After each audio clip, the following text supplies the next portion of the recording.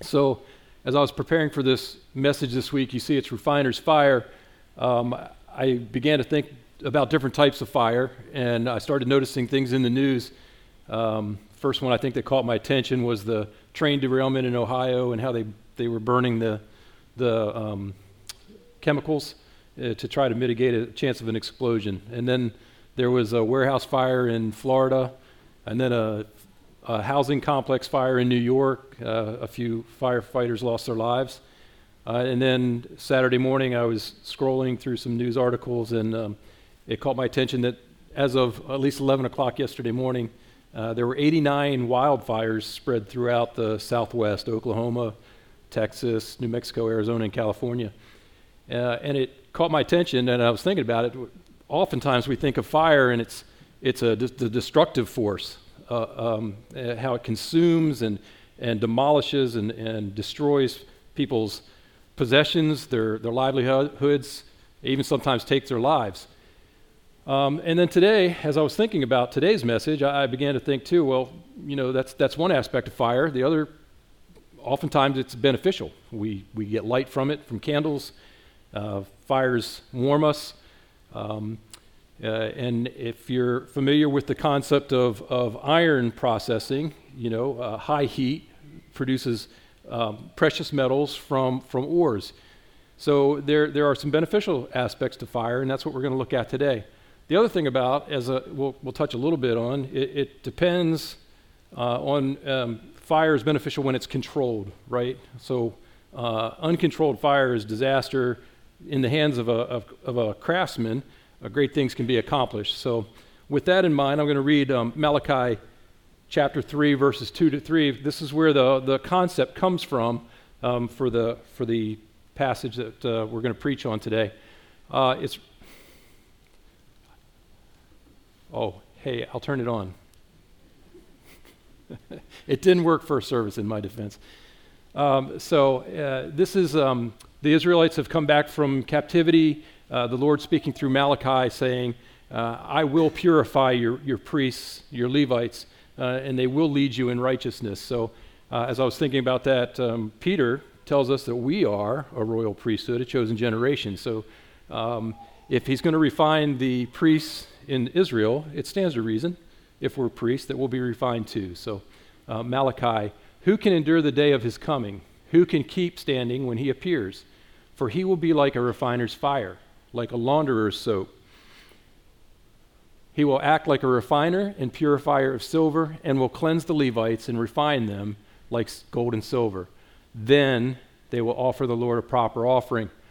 Well, as I read that, I was very grateful, again, because fire can be a destructive thing. The mention of the launderer's soap. Now, the soap mentioned is a very caustic lye concoction at the time. Very caustic, but it's not really harmful. Its sole purpose was to cleanse and purify. So by coupling them together, because in the Old Testament, fire a lot of times was judgment. It was God's fires coming down to consume. So by coupling them, we get the idea that the refiner's fire is there to do exactly as it says. It's to purify and to cleanse. Well, we understand the concept of smelting, I would assume. Most people know how ore is formed. Am I correct? The raw ore, the rock, is heated to such a high temperature, and the metals and the impurities separate. They melt at different temperatures, so they separate, and it's easy to skim off the impurities. So what's left is the slag, the sin, the impurities, and what's left is the pure metal. And that's what the Lord is saying. It's been a imagery throughout the years, a common metaphor for the Christian life, where the transformation of God's love, the power of his love on our lives is equated to the purification of metal and precious metal and the rock that surrounds it. So just as silver and gold is refined by fire to remove the impurities, so God does to us. And I'm going to mention two topics, a concept throughout. The first one is this, and it's simply that the refiner's fire is not a punishment. but it's a purifying and refining process. I think sometimes when we're in the midst of suffering and trials, the temptation is to ask, why me? Why are you doing this to me? But I think it's important to remember that our attitude is crucial when we're going through refining, purifying. And that's it. God's not cruel. God loves us. He's not the proverbial bully on the sandlot with the magnifying glass applying heat just to see how destructive he can be. He's acting in a manner for our benefit. His purpose is to grow and develop his children into what he knows we can and should be. We think back to the Garden of Eden and Adam and Eve, created in perfection. Now, we live in a fallen world, we'll never be that, but that's his goal, is to continue to purify and process us to reach that standard, that ideal, again, of what we can and should have been and will one day be. So again, just as the metal watcher, we saw the picture there, they carefully monitor this process. They regulate the heat. They make sure that the impurities are being separated and not being mixed back in. They're concerned about the process. But just as the metal worker does that, we can guarantee that God's doing the same thing. He's watching over us as we go through the difficult times. He's not leaving. He hasn't left the process. He's watching the process from beginning to end.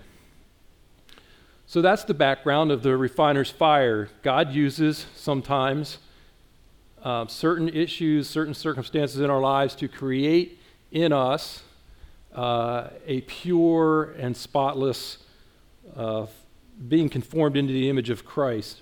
So as I was thinking about this, I thought about really there's three groups that can really grow through the refiner's fire.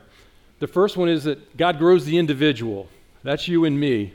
If you're a believer in Christ, God's going to use certain things to transform us and conform us. Again, the refiner's fire concept, it just refers to that process of purification and transformation that occurs when we go through difficult times. And again, I'm going to repeat this often, we need to refine or filter that refinement through the lens of God's love. It's crucial. And what do I mean by that? Well, we read in Hebrews 12, 4-6, the writer wrote, "You are struggling against sin, but your struggles have not yet caused you to be killed. You have forgotten the encouraging words that call you children. My child, don't think the Lord's discipline is worth nothing, and don't stop trying when he corrects you." That's a common temptation, isn't it? When hardship comes, we sort of turn our back on God. It continues, "The Lord disciplines those he loves," right? The Lord disciplines those he loves, and he punishes everyone he accepts as his child. Now, if we keep that in mind, that God loves his children, and he's correcting, administering discipline in order to change something about us, right? That's why we discipline. If we keep that thought in mind, and if we keep our hearts from becoming bitter and angry through our suffering, then the refiner's fire will serve its purpose. So I thought I would give you, just if you're in the middle of something, and just keep that in mind, if you are in the middle of something, because it happens to all of us. If you're not now, you probably have been. If you haven't been and you're not, I can almost guarantee you will be at some point facing some kind of struggle, some kind of trial, some kind of tribulation, some kind of suffering. And it's important that we remember that God loves us. But here are some benefits. So maybe you're asking, well, why? What is God trying to do? And the first one is that he helps us to see our own sinfulness. When we go through trials and difficulties, it's often a humbling experience, isn't it? But it's also often caused by our own pride, our own wants and desires, our selfishness. And when we go through things and things are taken away from what we want, maybe it was an idol. Maybe God's removing an idol from us. God's always got his purpose, though. So it's often a humbling experience to point out to us areas in our lives that we may be sinning. It helps us to realize our own weaknesses and our sinfulness. Richard shared his testimony. I've known Richard a long time, and I was thinking through this, and I was thinking, many 12-step programs, one of the first steps is admitting you have a problem. Why is that? Well, once you know what's wrong, you can fix it. You can work out a plan to fix the problem. It keeps us oriented on the one who can fix it. So again, if we put aside our pride and accept the chastisement and the rebukes of the Lord, it's then that we can be transformed and conformed to become more like Jesus. The second one, the refiner's fire helps us to grow in greater empathy and compassion. This concept's pretty simple, I think. When we've personally experienced the refiner's fire, we're better able to understand and relate to the struggles of others. That's 2 Corinthians 1, where it says we're able to comfort with the same comfort God has given us. I'll turn to Richard again. Again, I've known him a long time. I've heard his testimony.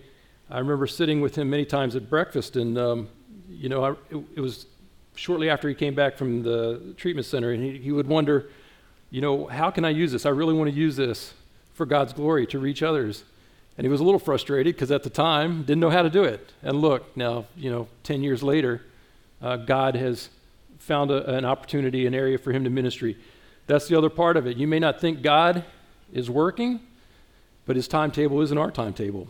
Just be patient, be faithful, continue to keep your eyes focused on the Lord. So we develop greater empathy and compassion for others who are going through difficult times. The third one, the refiner's fire helps us to develop greater resilience in the face of adversity. When we understand that challenging experiences can ultimately lead to growth and transformation, we're better able to persevere through those difficult times and emerge stronger on the other end. I know several people right now that are going through some really severe health crises. And doctors are great. The Lord's given a lot of wisdom. Sometimes I think, we expect more from them than what they can give. I mean, there's just sometimes the human body is a little more complex than a car or a computer. The diagnosis takes some time. And for some of the folks that I know right now that are struggling, the frustration is the doctors can't even tell them what's wrong. So if you think back to the 12-step program, once the diagnosis is made, there's a sense of relief. Why? Because now we can start planning a fix for what the problem is. And so sometimes when we're going through adversity, it helps to keep in mind that the Lord has a purpose. The Lord has a plan. Look, we're created in the image of God, but we live in a fallen world. I don't want you to look at anybody. You don't even have to put somebody else in your mind. But somebody you can think of, it might be yourself, you realize, I have a friend that says normal is a setting on a washing machine. We're not normal. We have some issues, right? And God, some of those issues are pretty deeply seated. They're deeply rooted in us. And sometimes the measures God has to take are pretty extreme to uproot and to eliminate those issues.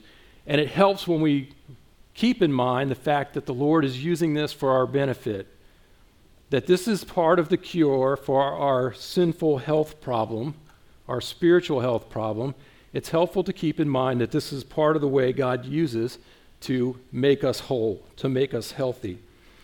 So again, when we understand that God's plan of attack for our spiritual health problems includes trials and tribulation and some suffering, we're just able better to bear it. The refiner's fire helps us to grow in maturity and character. When we face trials and difficulties, we're given the opportunity to grow in perseverance, patience, and endurance. We learn to trust God's timing and to wait for his deliverance. Through the refiner's fire, we become more like Christ, who also endured trials and difficulties for the sake of the gospel. Paul, no stranger to suffering himself, explains to us how this process works, and it's important to understand. He says not only that, but we rejoice in our sufferings. Again, attitude is everything. Paul says we rejoice in our sufferings, knowing that suffering produces endurance, and endurance produces character, and character produces hope. And hope does not put us to shame because God's love has been poured into our hearts through the Holy Spirit who has been given to us. Attitude is everything. If we rejoice in our suffering, if we understand the process that's taking place, we're more apt to accept it, aren't we? So it's important to keep the two things in mind, that our attitude has to be right, and we have to remember that God loves us and his purposes are pure. So again, according to Paul, suffering produces perseverance and endurance, same thing, which leads to character, which leads to hope. One virtue continuously builds upon another. When we go to the gym, that's the whole point of working out, right? Is to build muscle upon muscle, endurance upon endurance. And these trials and tribulations that we endure in the refiner's fire are meant to do the same thing. We build virtue upon virtue upon virtue. We grow in virtue upon virtue upon virtue.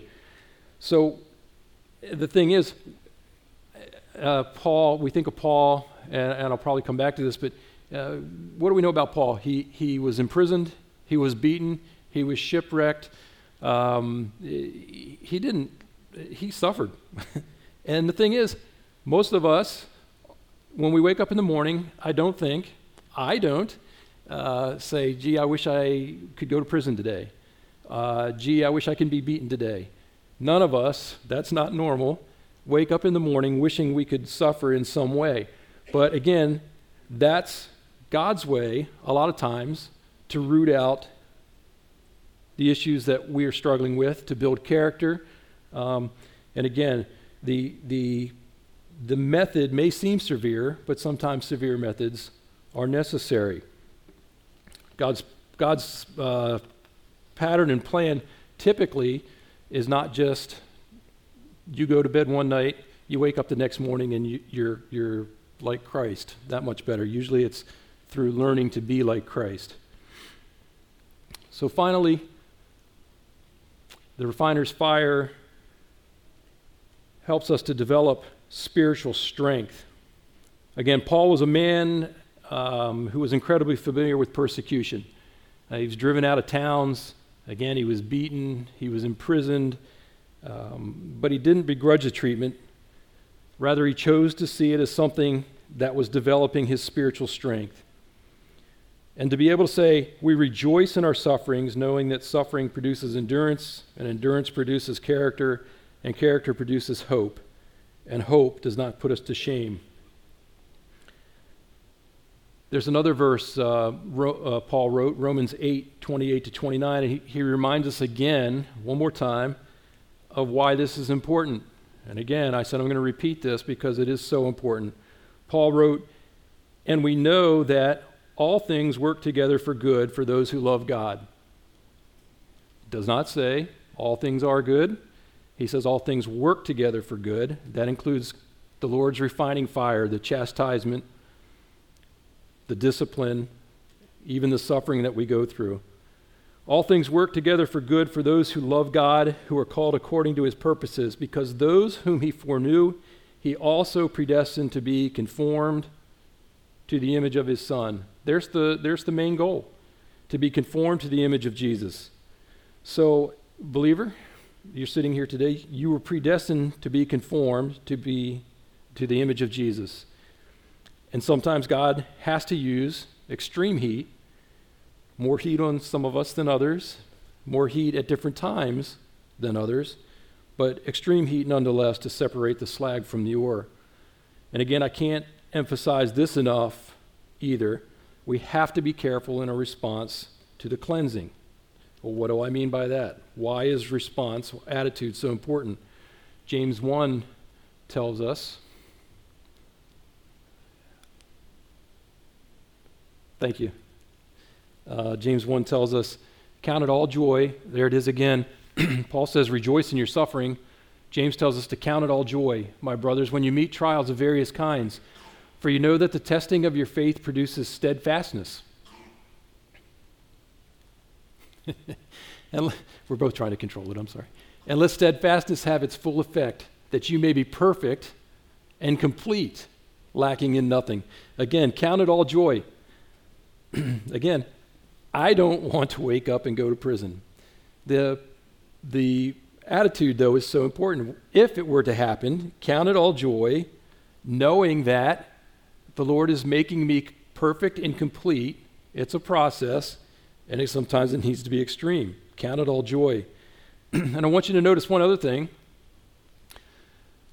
James says the result, James says that the result of, the fact of persecution or suffering or trials is really inevitable.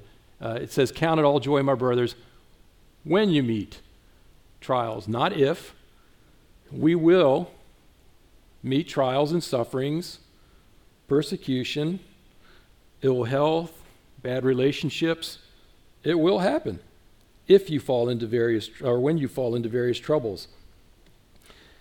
And at the same time, again, he says that these occasions are for joy, not discouraged resignation. When we can count it all joy in the midst of trials because they are used to produce patience, that's a mark of spiritual growth.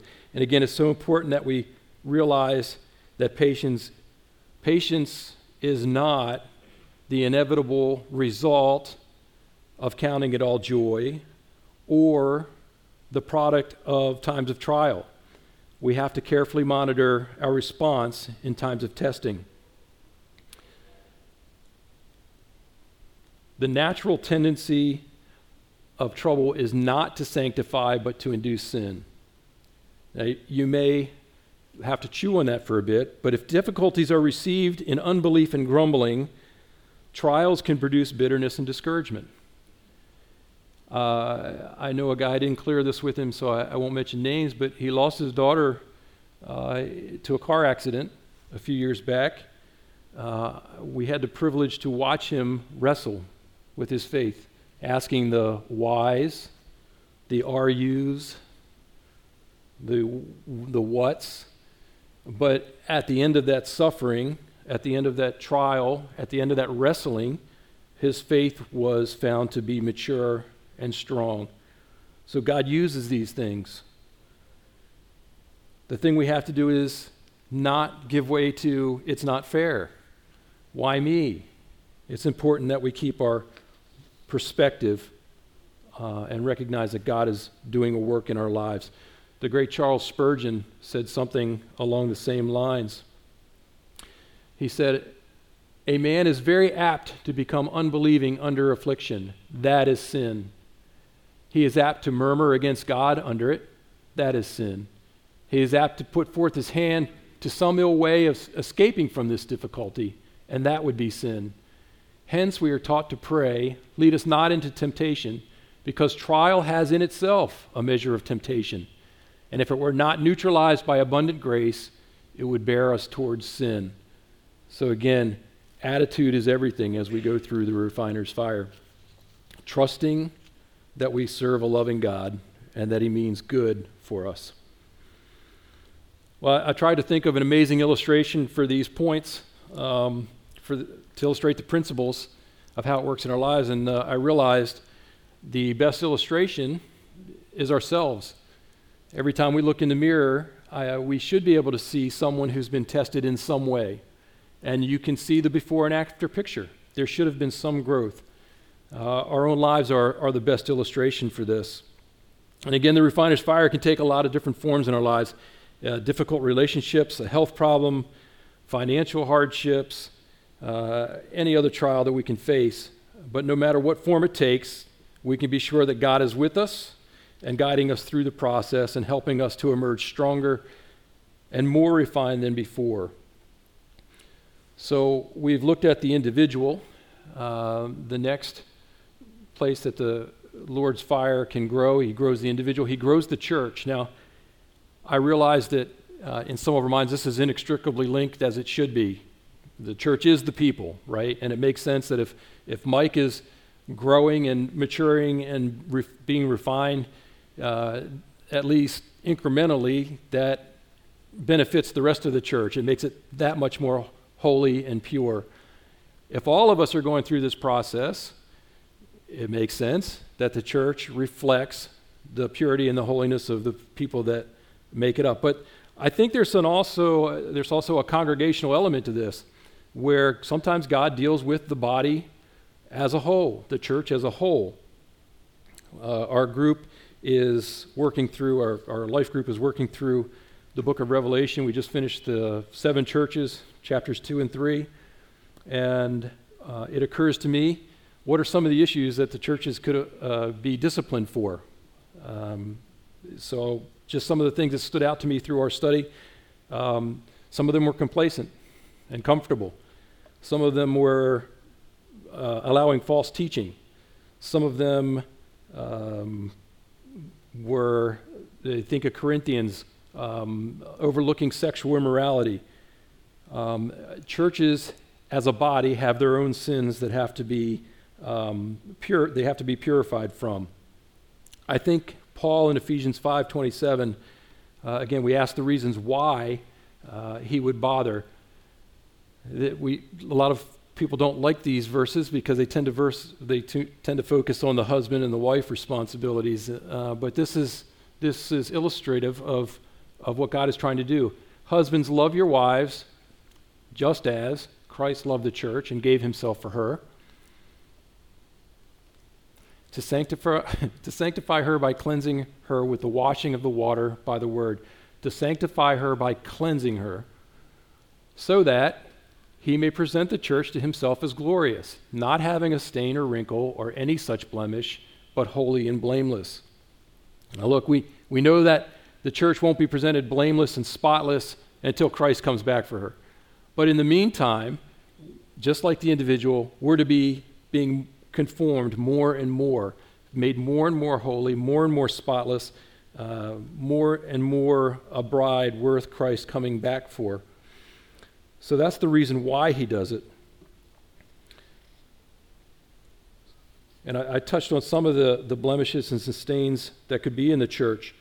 And just know, Galatians 5:9 reminds us that a little leaven in the body, a little leaven in the lump, pervades the whole lump, and the sin spreads. So it has to be dealt with by God.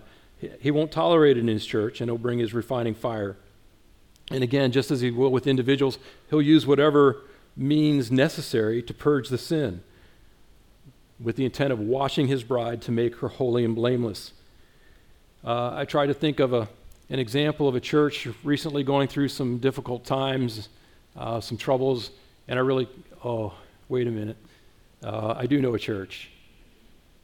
Somebody somewhere is going to watch this, some foreign, distant time and place, and they're going to wonder what's going on. It doesn't matter what's going on here. In the theology of family, which is the church, families have squabbles. That's normal. Churches have squabbles.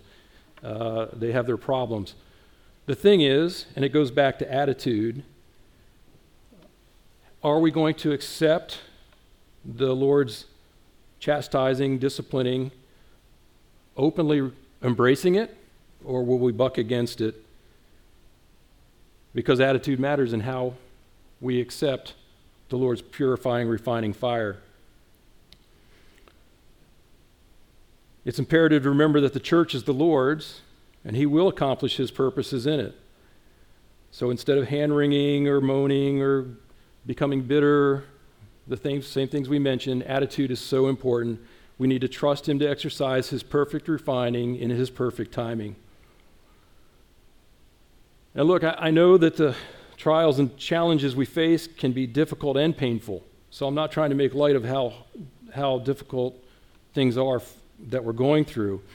We just have to know that they are providing an opportunity for us to grow in our faith, to grow in our Christ-likeness, or how well we reflect the glory of God. When we encounter times of trials and difficulties, we can either turn away from God or draw closer to him. And when we choose to draw closer to God, we allow him to refine us and make us more like him. In the end, the refiner's fire is not meant to destroy us, but to make us stronger and more beautiful. I think of John, the apostle, when he wrote, "The world will know us by our love for one another, That's the church reflecting the Lord's glory. If we're a dirty, filthy, impure church, what kind of image are we reflecting to the world?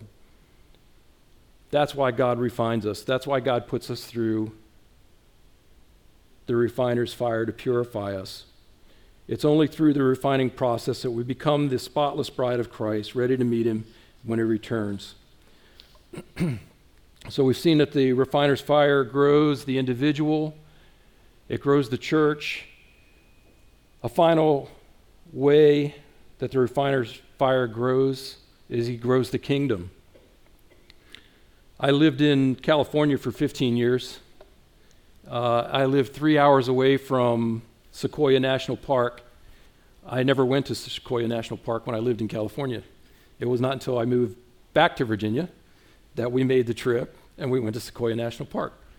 If you're not familiar with Sequoia National Park, it's the home of the giant redwoods. They're very impressive. They stand like 300 feet tall. They're 5 feet around. They're huge.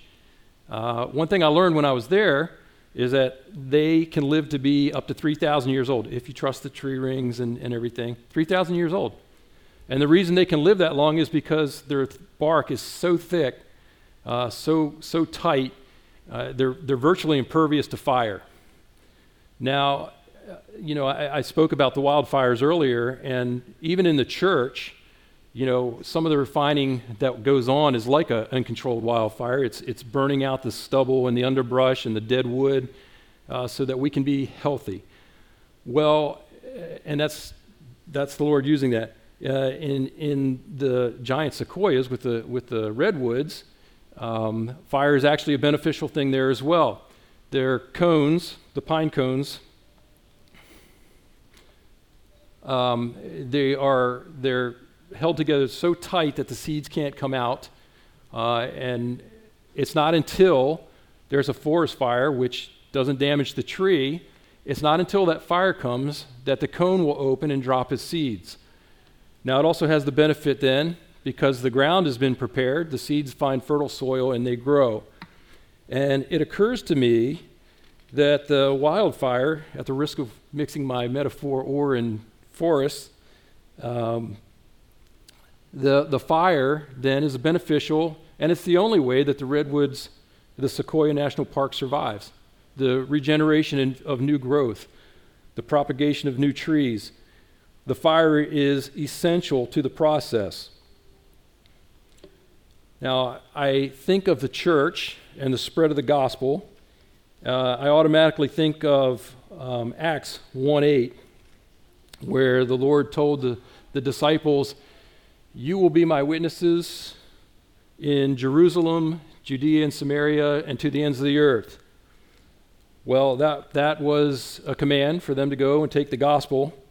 That's Acts 1:8. So we advance to Acts 8:1, and we find out how far has the gospel spread. We find out that the apostles are still in Jerusalem. They haven't spread at all. No ministries occurred outside of Jerusalem. The disciples were comfortable. They were complacent. They were disobedient. So the Lord had to get their attention. And how did he do that? Well, Acts 8:1-4, a man named Saul comes along. You may have heard of him. One of the deacons, Stephen, is martyred. And it says that, "And Saul approved of his execution. And there arose on that day a great persecution against the church." Persecution, fire, refiner's fire, in Jerusalem. "And they were all scattered throughout the regions of Judea and Samaria, except the apostles. Devout men buried Stephen and made great lamentation over him. But Saul was ravaging the church and entering house after house. He dragged off men and women and committed them to prison." And here's the clincher. They were scattered. Now those who were scattered went about preaching the word. The seed was scattered. The pine cone was open. The word of God spread. Well, I find it interesting. God's word is always true. This was in Judea and Samaria. We move over a couple of chapters, 3 chapters, to Acts 11:19 and through 21. It says, "Now those who had been scattered because of the persecution, the refiner's fire, that took place over Stephen, went as far as Phoenicia, Cyprus, and Antioch, speaking the message to no one but Jews. But there were some men from Cyprus and Cyrene among them who came to Antioch and began to speak to the Greeks too, the Gentiles, proclaiming the good news of the Lord Jesus. The hand of the Lord was with them, and a great number who believed turned to the Lord. The refiner's fire, the persecution, grew the kingdom as the word spread from Jerusalem to Judea and Samaria to the Gentiles and the end of the earth. God's refining fire always accomplishes its purpose if we let it. I'm going to turn to the Apostle Paul once again. I covered this last time I spoke.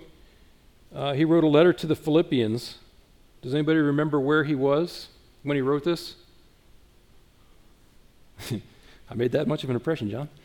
He was in prison in Rome. He was imprisoned in Rome when he wrote this letter to the Philippians. He says, I want you to know, brothers, that what has happened to me has really served to advance the gospel. Again, I don't want to go to prison. I'm sure Paul didn't wake up that morning and say, I hope I go to prison, but he used it, and the gospel spread through the refiner's fire. He goes on to share that the entire imperial guard knows that he is imprisoned for his faith, and that's making an incredible difference. So rather than crushing the church, persecution was causing other believers to become bolder in sharing their faith. While I was studying, I came across another example of a modern-day Paul. Pastor Hristo Kulichev, a congregational pastor in Bulgaria, was arrested and imprisoned for 8 months. And in his place, the state actually put a pastor in his place. So he served his time. Kulichev actually tried to return to his pastorate. They arrested him again, put him in prison. Could have been discouraged, right? Could have bemoaned the fact that he was in prison, become bitter and resentful. But while he was in prison, he shared Christ every day in every way that he could, he said. And when he was released, he wrote, both prisoners and jailers asked many questions, and it turned out that we had a more fruitful ministry there than what we could have experienced in the church. God was better served by our presence in prison than if I had been set free. God's refining fire grows the individual, he grows the church, and he grows his kingdom. As I wrap up this morning, I just want to encourage you, if you're going through a difficult time right now, just remember that God's refining fire is meant to grow us and conform us into the image of Christ, to make us holy, a child that reflects his glory. We need to trust that God is with you and that he's using the difficult time to refine you and make you more like his son. Trust that when you see the Lord working in his church, he's working to perfect a spotless bride. And trust that when you see him working, he's expanding his kingdom in some way. And know that just like the metal that emerges from the fire stronger and more valuable, we too will emerge from our trials stronger, more resilient, and better equipped to face whatever challenges come our way. We need to let the fire remind us that keep our eyes firmly fixed on the author and finisher of our faith. He knows what he's doing. He's loving but firm, and we just need to hold on to our faith and trust that God is with us and is working for our good, even in the midst of the trials that we face. Now, I shared this the first service, and they told me not to do it, but it's a good way for you to remember, hopefully. It's a little cheesy. Yeah, a lot cheesy. So I was talking to a friend of mine yesterday, and going back to the idea of the launderer's soap. So just imagine if you're in a trial, a tribulation, you have something to gain as you go through the wringer. Okay? And once you're done with the cleansing process, once the trial and tribulation is over, we need to snuggle with the Lord. Laundry sheets, you get. Snuggle with the Lord. Take that time. Once you're through it, just acknowledge what he's doing as you're going through it. Accept it. See what he's trying to change in us through our trials and tribulations, and then run to him. Don't run from him. Cling to him. Press in as hard as you can. Trust him. Let him love you. Amen? Amen. Lord God, we just give thanks for this morning. I just pray that someone got something, and we are grateful that you allow us to share your word. God, help us to apply this. Someone here is going through something. If they're not now, they shortly will be. Help us to be a body that encourages and comes around one another. Father, Hebrews 10, 24, 25 are coming to mind. That's the whole purpose of this body, is to encourage and push one another onward and upward. So, Lord, I just pray that you do your will and that we come out of this looking more like Christ. In Jesus' name we pray. Amen.